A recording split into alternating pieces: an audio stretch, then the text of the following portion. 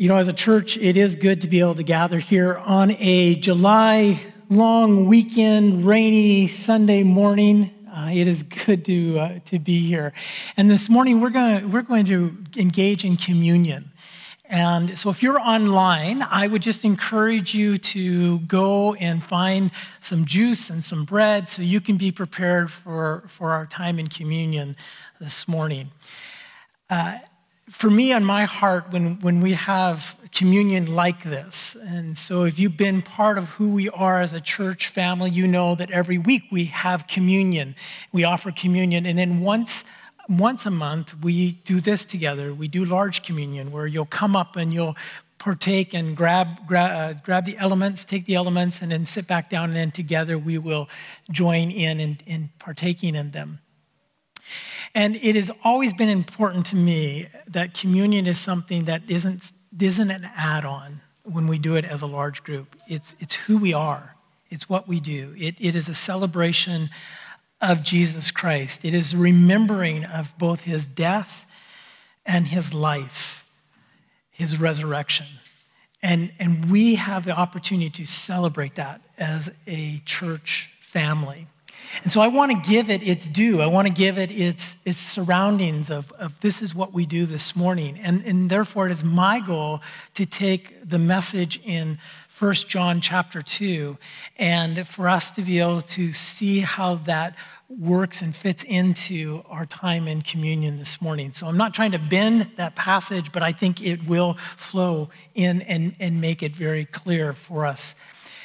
So communion is this opportunity that you and I have of engaging with our Heavenly Father in what Jesus has done. It is an opportunity for us to renew our lives and reflecting on who we are and reflecting on where we are with Him. It is an opportunity for us to confess before Him our sins.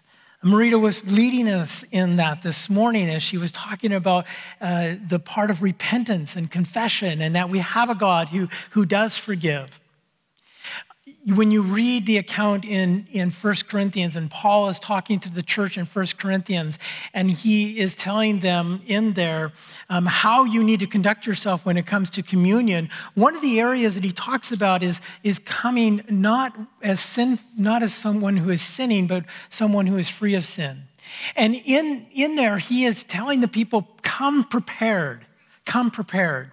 So part of helping you be prepared is us being consistent of when we do communion like this as a church. We try to do it on the first of the month so that you can come prepared. You can come dwelling, thinking, and saying, Lord, is there something before you I need to confess? Is there something I need to come before you and say, Lord, I need to repent of this? It gives us an opportunity to reconnect with our walk and our desire to walk humbly before the Lord. It gives us the opportunity to be refreshed in the Holy Spirit. That's what communion does for us. Oftentimes people say, well, who can partake in communion? Well, actually, it's quite simple. The Bible has made it very clear. It is one who confesses with their mouth that Jesus is Lord and believes in their heart that God raised him from the dead. It is one who says that I believe that Jesus is Christ. Pretty simple. It's pretty brilliant. It's pretty wonderful for us. And it is something that we can do at any time in our lives. And if you have done that, if you have confessed, if you believe that Jesus is the Messiah, then this table here before you is open and welcome. So that's kind of the preamble, and I'll come back to the communion table as we move into 1 John chapter 2, or starting in verse 18. If you have your Bibles, please turn to that part there this morning, and we're going to take a look at 1 John chapter 2, verses 18, and we will look at the 18 to 21 to begin with. It's not going to be up here on the screen this morning, but you can follow along either with your Bible or with me reading it. John writes these words, "Dear children, this is the last hour. And as you have heard that the Antichrist is coming, even now, many Antichrists have come. This is how we know it is the last hour. They went out from us, but they did not really belong to us, for they had belonged to us. They would have remained with us, but their going showed that none of them belonged to us. Verse 20. But you have an anointing from the Holy One, and all of you know the truth. I do not write to you because you do not know the truth, but because you do know it, and because no lie comes from the truth. John is first warning about this Antichrist, and he says this Antichrist is coming. And then he goes on to say, not only is it coming, but it has come. It has come, this Antichrist. I want to use a different word than Antichrist. I want to use the word anti-Messiah. And here's the reason, because I think in our culture that we live in North America, Antichrist has been associated mostly with a person of some future time. When the Antichrist comes, then the world is going to come to the end. It's part of the revelation that we read about in the book of Revelation. It's part of that end times theology. And we can't miss what John is saying here, because it's not just that the Antichrist is coming. He says the Antichrist has come. Matter of fact, there's many Antichrists. So what does he mean here? What does he want us to understand here? And it's this. It is the understanding that the Antichrist is the anti-Messiah. It's the one who is not believing that Jesus was the Messiah. That's what they're saying.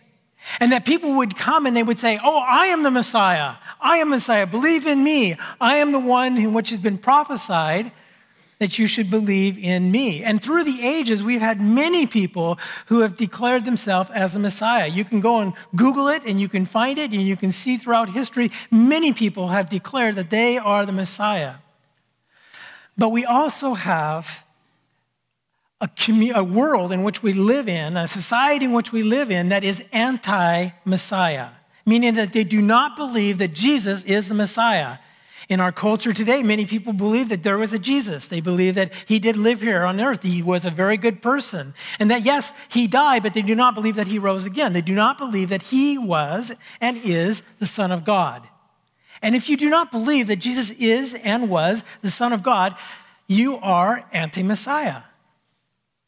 And John wants to warn the church that, listen, this is coming, this has come, this will continue to come until Jesus does come back. And we need to be aware of it. If we do not believe who Jesus is, if we do not believe that he died on the cross, that this communion here represents his body and his blood, then we can be easily fooled. But in these verses, it talks about you and I remaining in him, that we are his true disciples if we remain in him. And then he says that we have been anointed. You have an anointing from the Holy One, and all of you know the truth. The Holy Spirit is the one who anoints us. The Holy Spirit is the one who helps us to remain in Christ. The Holy Spirit is the one who tells us all truth. The Holy Spirit cannot deceive us. The Holy Spirit cannot deceive us. The Holy Spirit cannot and will not lie to us, because the Holy Spirit is God, and God cannot lie. God does not deceive. Today, we proclaim, when we take the communion, we proclaim this very thing, that Jesus is the Messiah. We proclaim that truth, that he is the Messiah. So who lies? Well, let's look at verses 22 and 23. Who is the liar? It is whomever denies the Son whoever denies that Jesus is the Christ, such a person is the Antichrist, denying the Father and the Son. No one who denies the Son has the Father. Whoever has acknowledged the Son has the Father also. So simply put, here, who is a liar? The one who denies that Jesus is Christ. He is Christ. That's who is the liar. That Jesus is our Savior. You know, our culture pushes this, doesn't it? Our culture doesn't acknowledge that Jesus is the Messiah.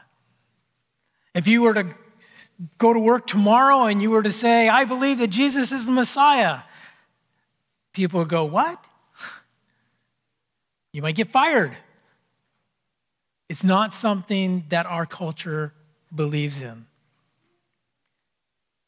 It wants us to believe in anything other than that Jesus is the Messiah. Our world we live in is pulling us, is drawing us away from God. And I believe that John is wanting to warn the church that this is the truth. This is the reality that we live in today. It was a reality for them, and it's a reality for us. And we war and we fight against those in our world that say that Jesus is not the Messiah. I like verse 24. Here it talks about us remaining in Christ. How do we push back against a culture that is saying that God or Jesus does not exist? It is remaining in Christ. Look at verse 24. As for you, see that what you have heard from the beginning remains in you. If it does, you also will remain in me, the Son, remain in the Son and in the Father. 2 weeks ago, I had a quote from Dallas Willard. I said, grace is not opposed to effort, it is opposed to earning. And I believe that remaining in Christ is something in which you and I put effort into. Remaining isn't something that I sit down and I say, okay, I'm going to remain and in Christ and God's going to do something in me. He does do something in me, but there's also, as Marita shared with us from Matthew chapter 11, where he says, come to me, all who are weary and heavy laden. James writes that he says, draw near to me, or draw near to God, and God will draw near to you. So there's an action for you and I to be involved in. And remaining means that you and I engage with him in our decisions. What decisions do you have in your life? What are you facing when you leave here? What decisions are about you today? Remaining in him is taking those decisions before him and saying, Lord, what do you want me to do? There was today, Alana talked about a young woman who's looking for a place to live. And we do that because we believe that we need to be in, for, and with our community. You have a place that you live. God has blessed you with that place. But it's his place. It's his resources. Raina and I have talked about this. What I have is his, not mine, but his. Remaining in him is engaging in saying, God, this is what you've given me. How do you want me to use it? How are you directing me to use it? You got talents, you have gifts, you have abilities. Remaining in him is active. It's engaging with him in your reasoning. As you reason through problems, as you reason through situations, as you reason through life, it's engaging with him and saying, Lord, I believe that you are in me through the power of the Holy Spirit. And I want to remain in you, and I will remain in you in my reasoning. Remaining in him is in your attitude, engaging with him in your attitude. Remaining in him is an action. And that's why we do communion, because communion is that action where we're drawn back in remaining in him and remembering him and engaging with him. Each time we partake in communion, we are proclaiming that Christ is Savior. That's an action. You take a little wafer, and we're all going to crunch that little wafer. Isn't that a great sound in here? You all know we're doing something together. When you take that, you can't help but smile. And you take and you put it in your mouth, and we all crunch it together. But you are taking an action. I believe that's why Jesus wanted us to come back to this, to remind us that it's not just sitting and going, okay, God, what are you going to do? Where he says, come to me and let us do it together. It's an action. We take a cup and we drink that together. It's an action. And he comes to the last part in verse 25. And he says, and this is what he promised to us, eternal life. You and I have eternal life. We have eternal life. It's not something that we're going to have. If we confess that Jesus is Lord, and if we believe that God raised him from the dead, you and I have eternal life right now. I'm looking for something here. I am. I know it's a kind of a dreary Sunday morning day and stuff like that, and I know we're a Baptist church and everything, but I'm looking for something. So I'll just say it again. We have eternal life. Amen. All right. Oh, whew. All right. I feel better now. I want to change a word. I want to change another word here. Changed already anti-Messiah. Antichrist, anti-Messiah. I want to change this. What if we look at this as eternal living? You and I have been given eternal living. Why is that important? Because again, like Antichrist, it brings us to a moment in time where an eternal living brings us to today. We have eternal life right now. It's not something that we're going to have. One day we will enjoy eternal life without any sin, without any sorrow, without any pain, without anybody stealing anything from us or robbing us. We're not going to be in any of that.